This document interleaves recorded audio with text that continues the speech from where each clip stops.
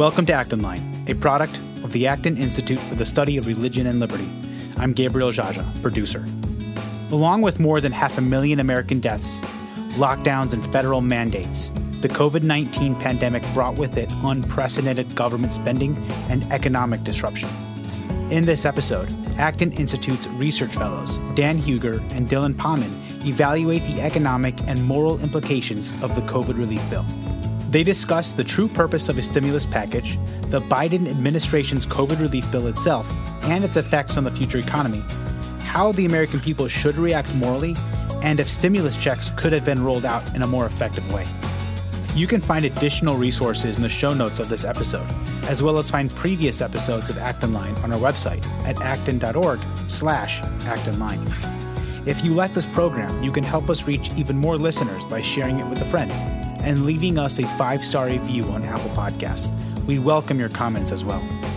Acton Line is available on Apple Podcasts, Google Podcasts, Spotify, Stitcher, or wherever you listen.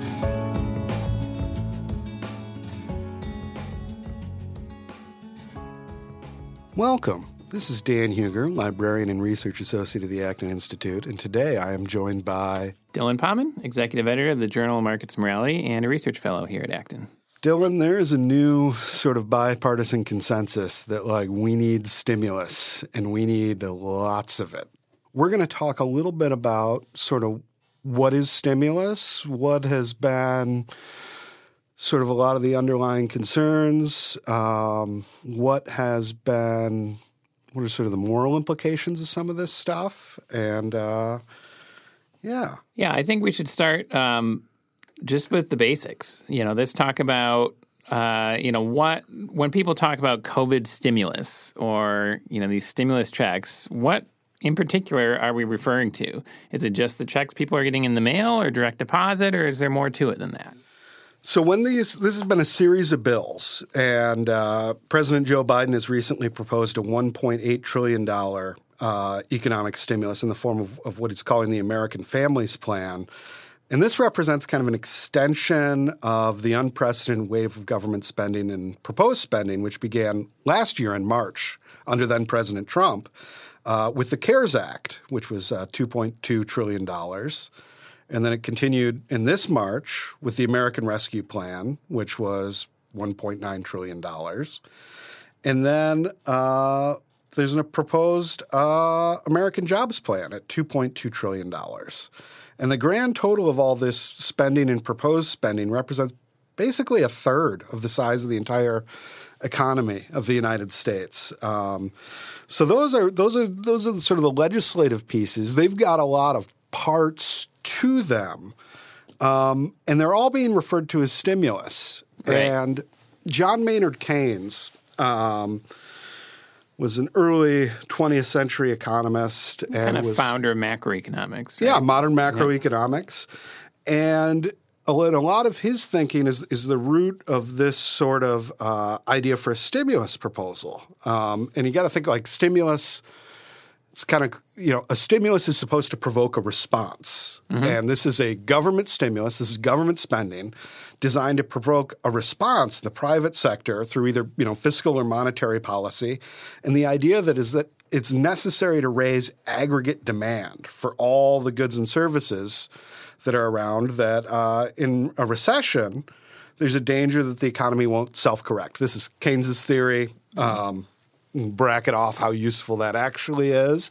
Sure. But, this is sort of the argument that's made. So people got to have money to spend in order for businesses to make money, to then provide them with jobs. And when you're looking at something like Keynes did of the Great Depression, they were scrambling for ways to figure out how to get people employed again. Yeah. Right? And they're looking at, there's staggering unemployment, there's decreased productivity, and there's just patterns of lower growth that they're thinking – If we don't inject something into this, it's not gonna. There's a chance that this persists and continues to spiral downward. Yeah, Keynes' famous quote. He was criticizing those who said, "Well, in the long run, this is all going to correct itself, right? There's certain principles, the way economies work." And he said, "Well, that may be true, but in the long run, we're all dead." Yeah. And he meant this. And I think there are many legitimate reasons to disagree with his overall theory, but his point was that there's a moral obligation to help people when they're suffering now. And he thought this was a way to do that. And this is the logic more recently of sort of the Economic Stimulus Act of 2008, which was, a mere $152 billion. Or the Emergency Economic Stabilization Act of 2008, also a mere $700 billion. And then the American Recovery and Reinvestment Act in 2009, which is, $831 billion. So once again, bipartisan measures as well for starting in the Bush administration. And then continued in the Obama administration. Yep, continuing the Obama administration. And the idea there was sort of in line with what Keynes was thinking. We had an economic contraction. We had, there was fears of another sort of Great Depression that Keynes was dealing with in his lifetime. And that's a little different than where we're dealing today. How is it different? We've got economic growth. Like the International Monetary Fund currently projects economic growth in the United States to be 5.1% in 2021 and 2.5% in 2022. We've got a labor shortage. We've got soaring commodity prices. And there's a bull market in stocks. This doesn't seem to fit the criteria. Yeah. Now my understanding is Keynes also recommended that people do the opposite in times of high growth, right? So if anything, a strict Keynesian perspective would say, well, now is the time to take a step back. Yep. And that is not happening. Yeah. So there was a lot of economic dislocation, disruption. There was unemployment, is still up, although less up than it was. We're recovering there now as a result of the pandemic.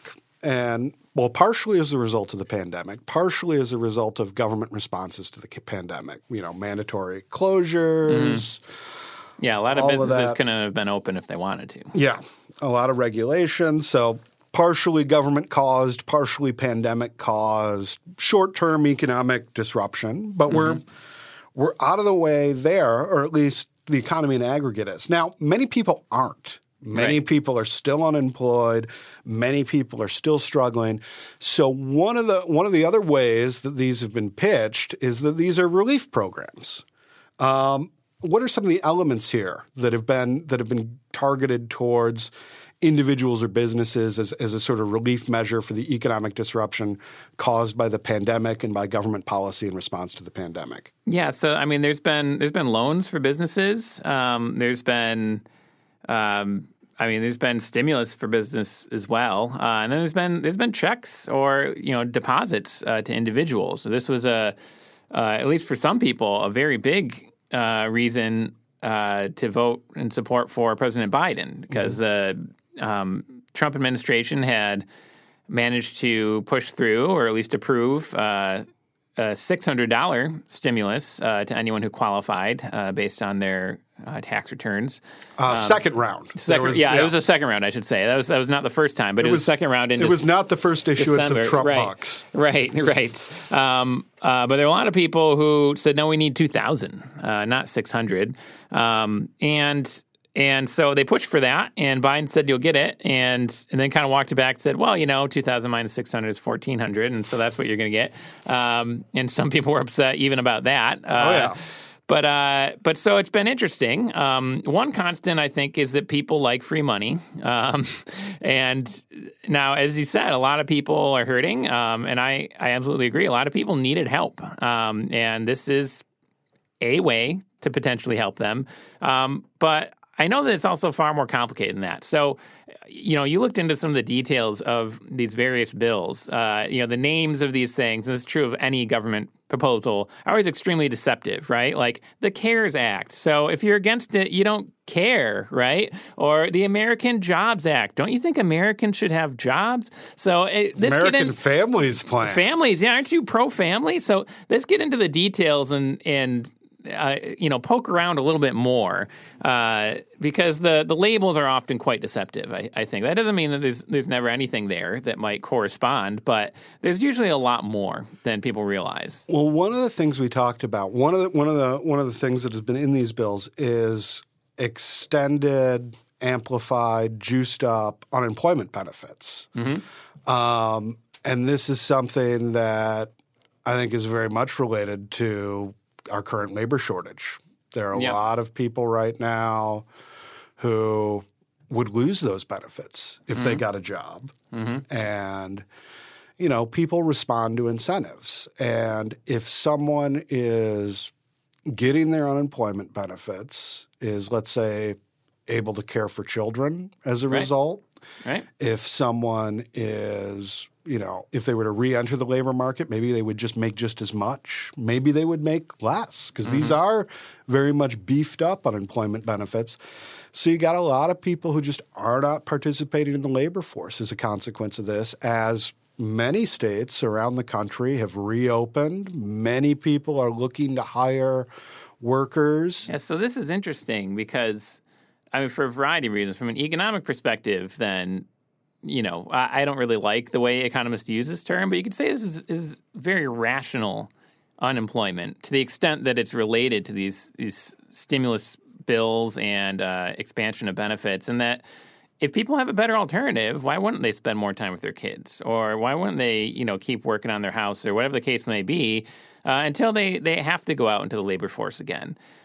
Also interesting is that this seems now to be almost a complete inversion of Keynes' original conception of a stimulus. His whole point was we want to reduce unemployment, and you're suggesting at least that it's a contributing factor to continuing it and growing the unemployment rate.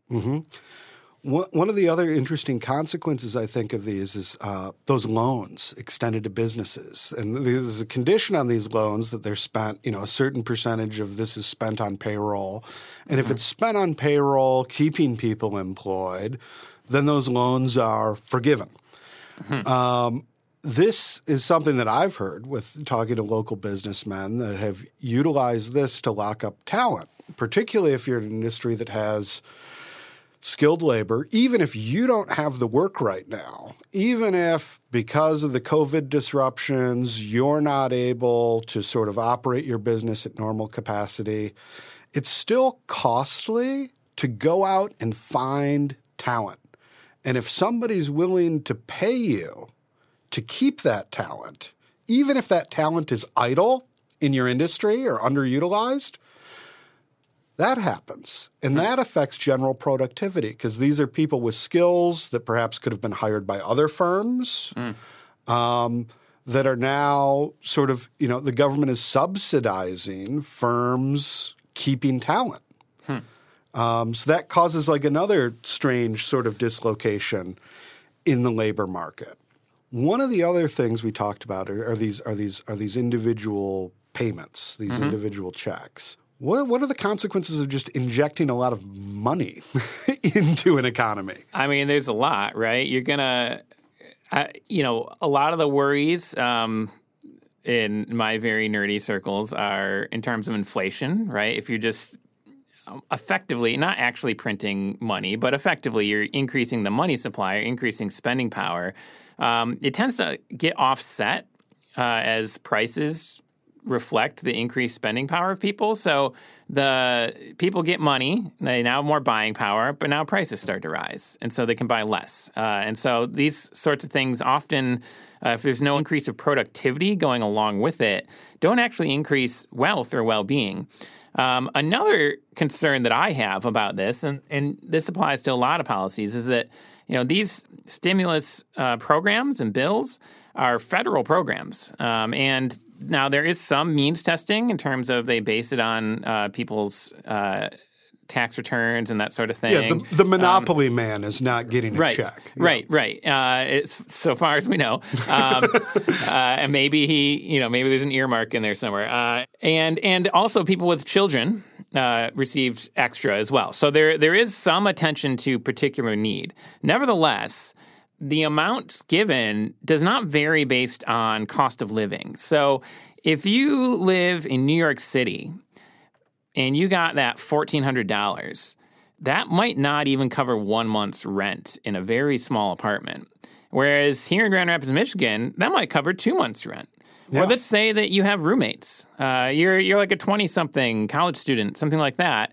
Well, that could be like 3 or 4 months' rent. Or look at like a small town with even better cost of living than Grand Rapids. So the just unintentionally, when you just give people money like that, this is one of the problems I have with universal basic income, even with minimum wages, which doesn't give people money, but it sets a federal rate for all wages everywhere, is it's not actually paying any attention to need. And so it completely exists outside of the basic demands of justice, which is to render each what is due. And part of that is a person's need in their situation. And so there's cost to that. I'm not saying that necessarily the best alternative would be that, we hire 1 million government workers to investigate everybody's particular situation, figure it out. I get that there's complications. There's reasons why you have to simplify to execute something like this. But it is interesting to ask and to think about that the people in the most dense urban areas, which, as far as I can tell, were also the most affected by COVID-19, are the people who effectively are getting the least amount of relief from any of these stimulus bills just because of the cost of living differences. And so that's like there's a whole distribution side to this that I think just gets lost in the Twitter storm discussion that we have about these sorts of things, and certainly lost in the grand labels placed on these bills that, we're helping American families. Well, maybe you're helping American families in like Iowa, but you are helping an American family in New York City 4 times less with the same exact measure. And the economic dislocation has been different in different parts of the country. Mm-hmm. Different parts of the country have had different restrictions. Different industries have been affected in greater or larger numbers throughout the country. So that's another point at which that subsidiarity principle right. would best be taken under advisement. The most local level of government or even local organizations and institutions are best equipped to deal with local needs. Now, when they find themselves insufficient to deal with the need, the same principle says, well, a higher level of institution has some responsibility to step in and help. And I think that's maybe, to be charitable, the best justification I can think of for any of this is that for example, on the state level, I know people in Michigan who had periods of unemployment last year due to the pandemic, and it took 8 months before they received any unemployment. Now, it was all backdated. They got a ton when they finally got it, but if they needed something in the meantime, they weren't getting it from the state of Michigan. They had issues with their claim. They had to appeal, all that sort of stuff. And the system was just way overloaded with the number of applications. And so, there's at least a question there. Now, I think there's a lot of problems and a lot of other, a lot of issues involved, but that's, just taking things as they are. The question there to say, well, does the federal government have any responsibility to step in and help its citizens in those circumstances? A case can at least be made. There's all the details make things very complicated, I think. Yeah, absolutely. So we've talked a little bit about how this isn't in any sense a stimulus, according to Hoyle rules of stimulus set by macroeconomics.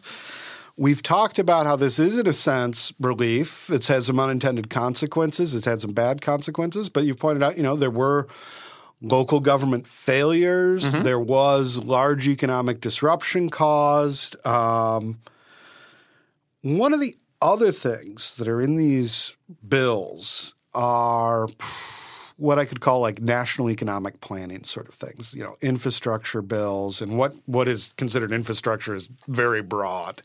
You have politicians tweeting out, right, childcare is infrastructure. You have people encouraging, anything under the sun is infrastructure.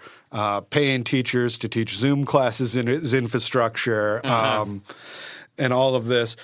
But there is a very notion that, like, the Biden administration has taken this opportunity to sort of try to restructure the American economy in ways that it believes we should go in terms of maintaining international competitiveness, in terms of transitioning away from fossil fuels, in terms of education reform.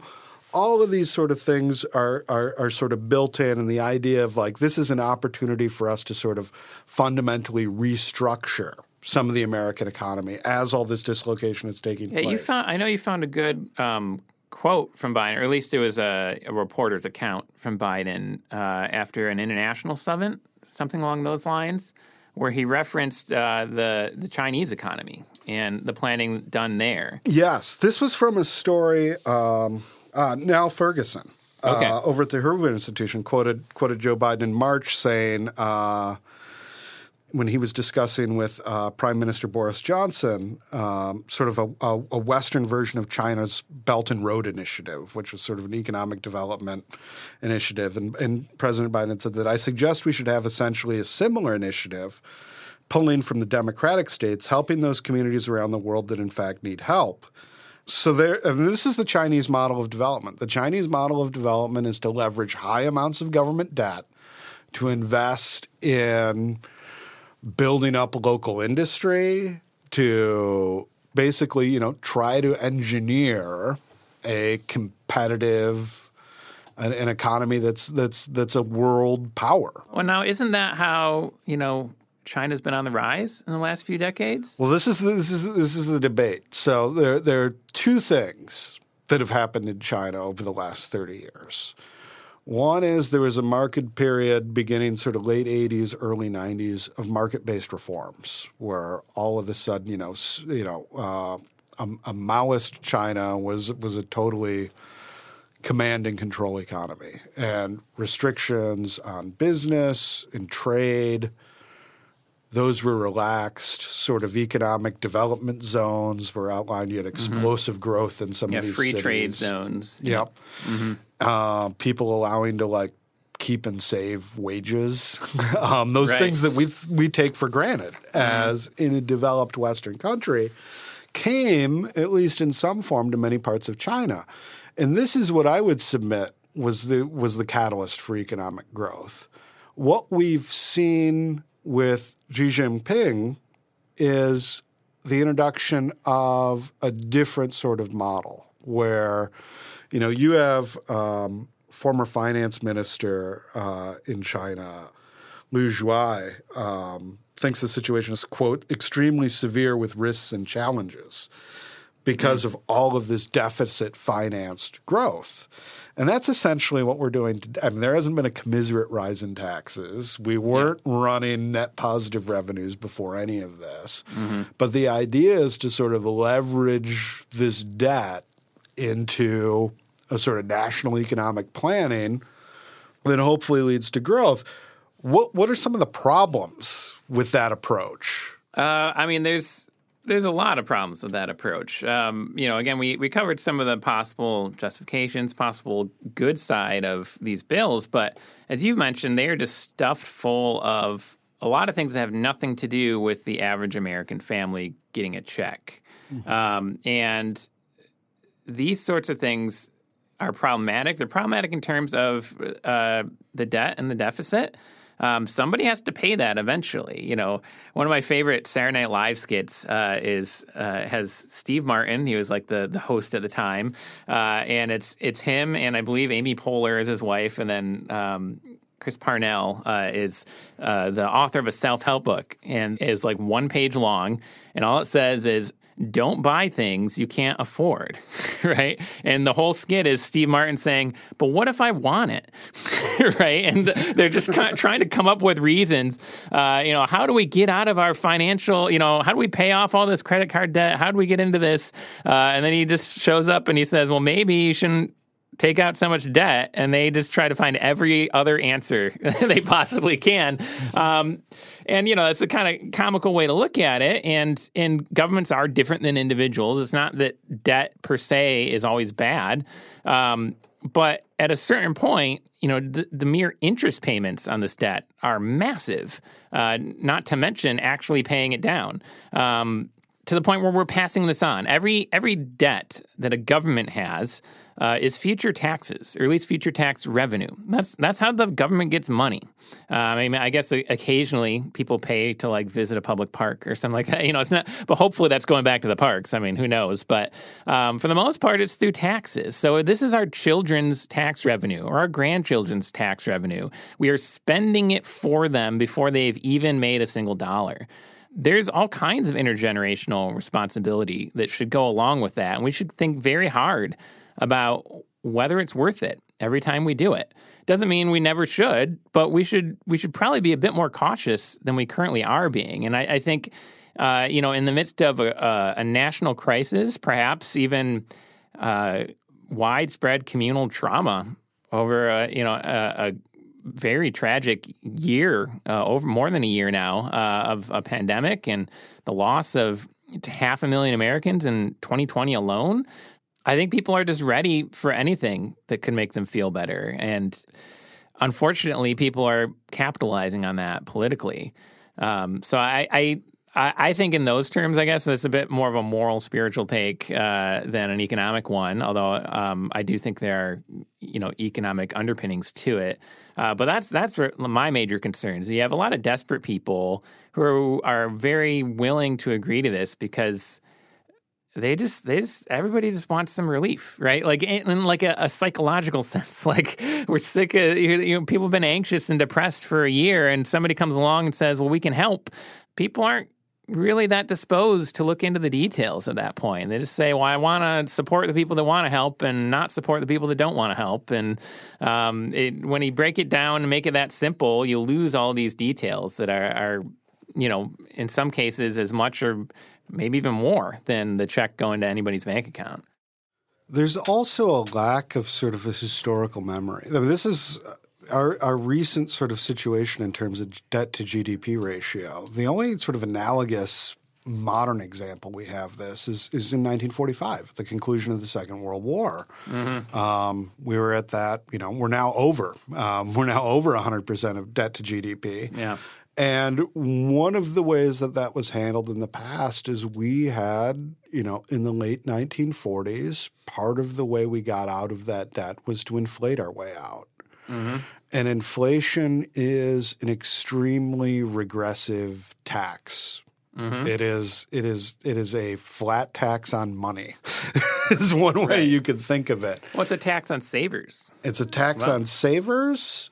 And in favor of borrowers. In favor of borrowers, which is another in this case, dimension. The entire government, right? And this also disproportionately affects people who don't have assets that would appreciate in value along with inflation. Mm-hmm. So those folks with, those folks who are savers. Or don't own a home. Don't own stocks, bonds, not bonds. Bonds are fixed rate. But any sort of assets, you're going to be hit harder by this. Now, national economic planning in general hasn't been, as a rule, a successful path to growth. Right.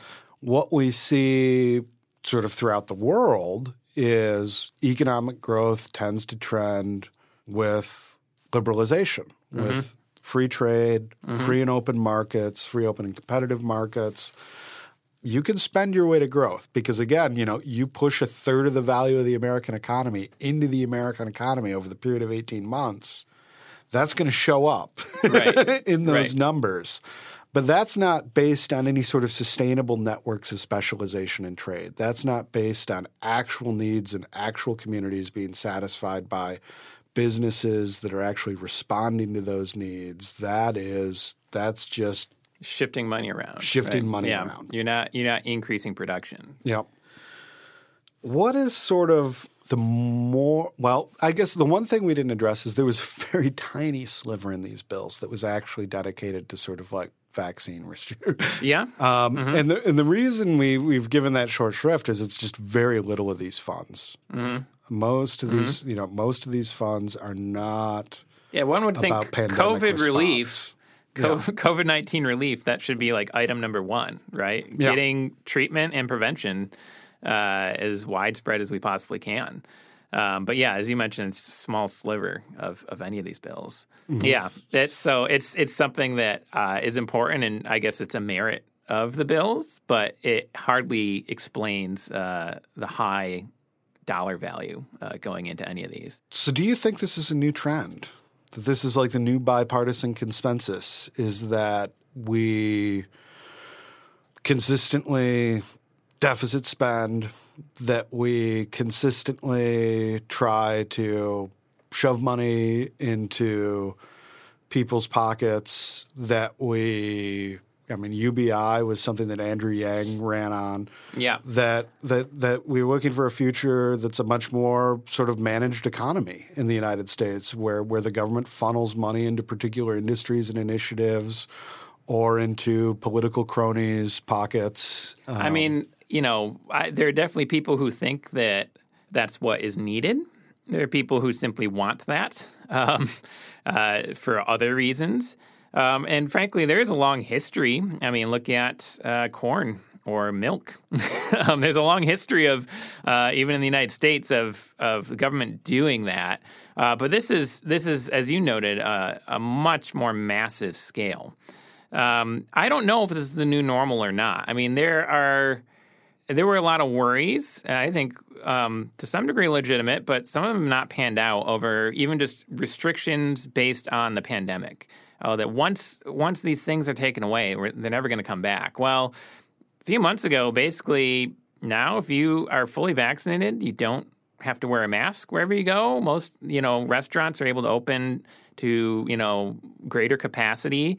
In Michigan, at least, which is one of the most restrictive, has been one of the most restrictive states. I believe, I could be wrong, but I believe it's July 1st. Yes. All people, vaccinated or not, don't have to wear masks. All restrictions are supposedly going to be done. So I think the reason for that, I'm like, vaccination rates are good. In Michigan in particular, but across the United States. So there is an actual fundamental reality they're responding to. But B, the restrictions were very unpopular. And I think they've proven to be the sort of thing that only had a limited political lifespan. And we even saw that initially. We had these very strict lockdowns, and then we shifted over to, it was stay home, save a life. If you're out in public, maybe we'll call the cops on you. There was, the proverbial Karen. My apologies to anyone named Karen, but that's what's kind of become synonymous with. But after 3 months, the line changed, and it was now wear a mask, save a life, right? Mm-hmm. And it never went back to stay home, save a life. I mean, some people still said, shouldn't be doing XYZ event or whatever, but we never went back. So the question for me is this actually economically sustainable? In the short term, maybe, especially if at some point we stop and things correct. But if we just keep doing this, there may come a point where the costs very palpably and obviously outweigh the benefits. And as soon as people start feeling that in their everyday life, it becomes politically disastrous. Now, unfortunately, the point at which that happens may be past the point of no return for recovering from potential damage. So I would hope that we all can be a bit more reflective about these sorts of policies rather than kind of the knee-jerk support of course I support American jobs and families and I care and I want COVID relief. Well, I want all those things too. And I think even there is a role for government relief to some degree, but in no way going to criticize anyone who said, hey, let's take a step back. Let's actually read through these bills rather than trying to push them through Congress. Let's see if we can maybe cut them down because a lot of this spending is not going to people who need it in any conceivable way.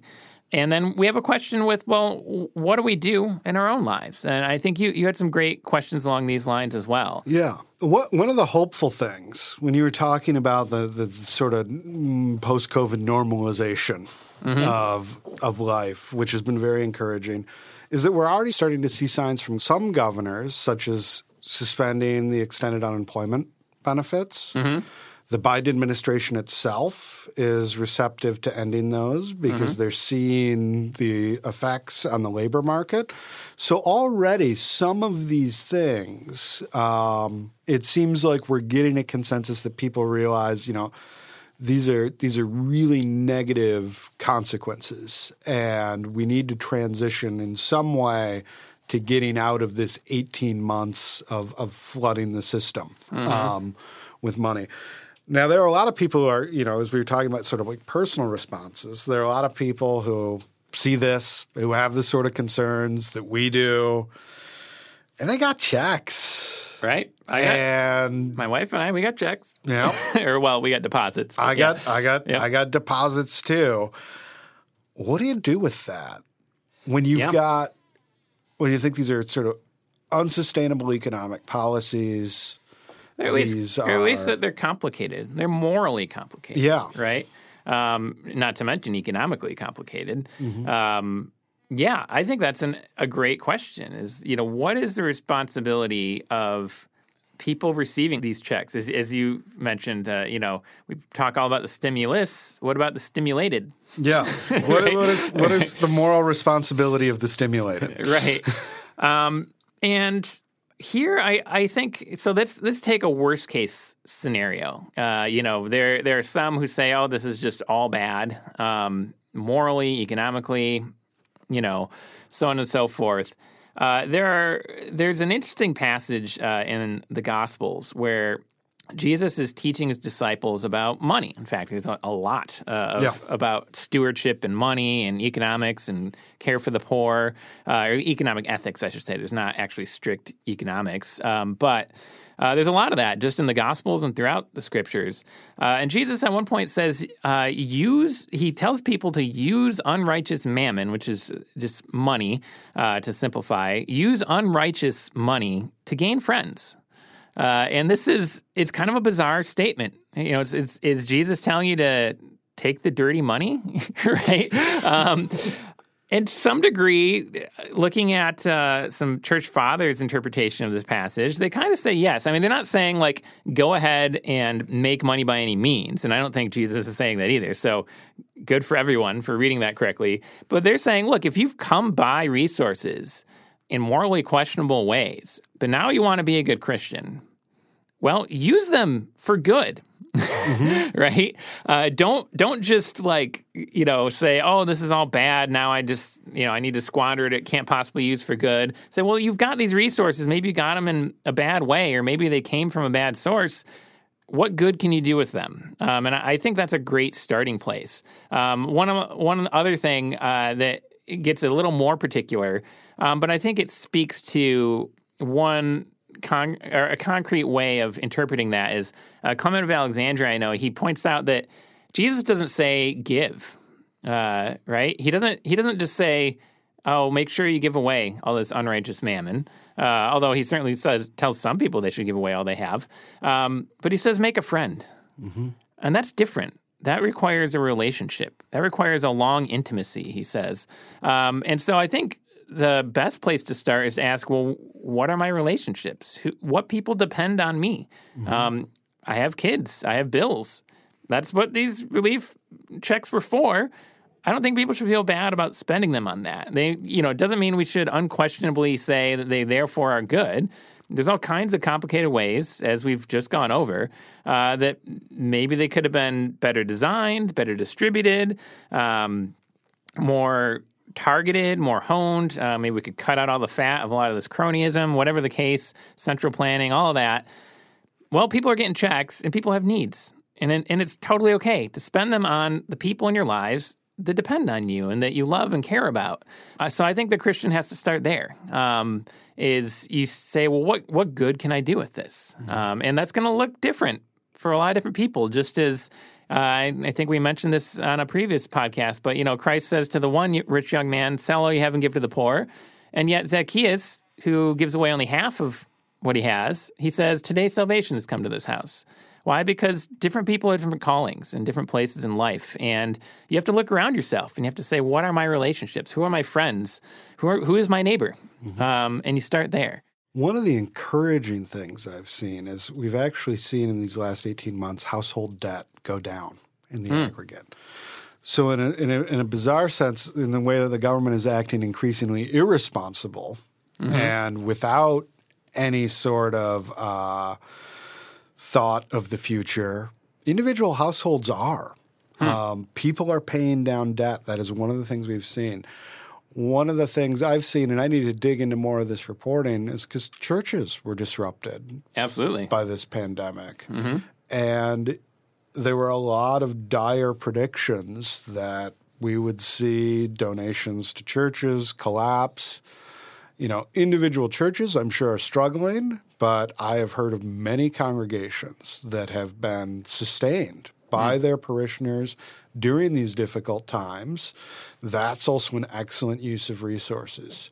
Using these resources to acquire new skills, new opportunities for service, using these resources to support businesses, particularly businesses that have been disrupted by the pandemic, I think is also a commendable thing that people can do. Right. Those businesses have people who have families who work for them from, the top all the way down to the bottom. Yeah. And if it's somewhere you regularly patronize, as much as economic exchanges are not the same as friendships, you still have relationships with the people, with the businesses, with the servers, the cooks, whatever sort of business it is. It might not simply be, just because on a balance sheet it looks like a simple exchange. In reality, all of this is complicated, right? Every person we meet is at least an opportunity for a relationship, and that includes our business transactions. Dylan, thank you so much for joining me. Thank you, Dan. I hope this is as a way that this can help our audience to think through and process not only the economic effects, but the moral implications for a lot of this policy. Because it really has touched each and every one of us in the last 18 months. Absolutely. And its legacy, at least the fiscal legacy, will be with us for a long time. Thanks again. Thank you.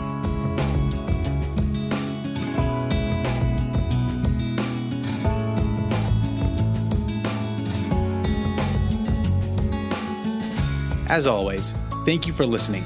Our team loves putting this podcast together for you. It's encouraging to hear from our listeners. Feedback is incredibly important to us because it lets us know what you like to hear more of, including the kinds of topics you're interested in most. If you have comments, feedback, or ideas for a show topic or interesting guest, you can email our team at actonline@acton.org. Until next week, for Acton Line, I'm Gabriel Jaja.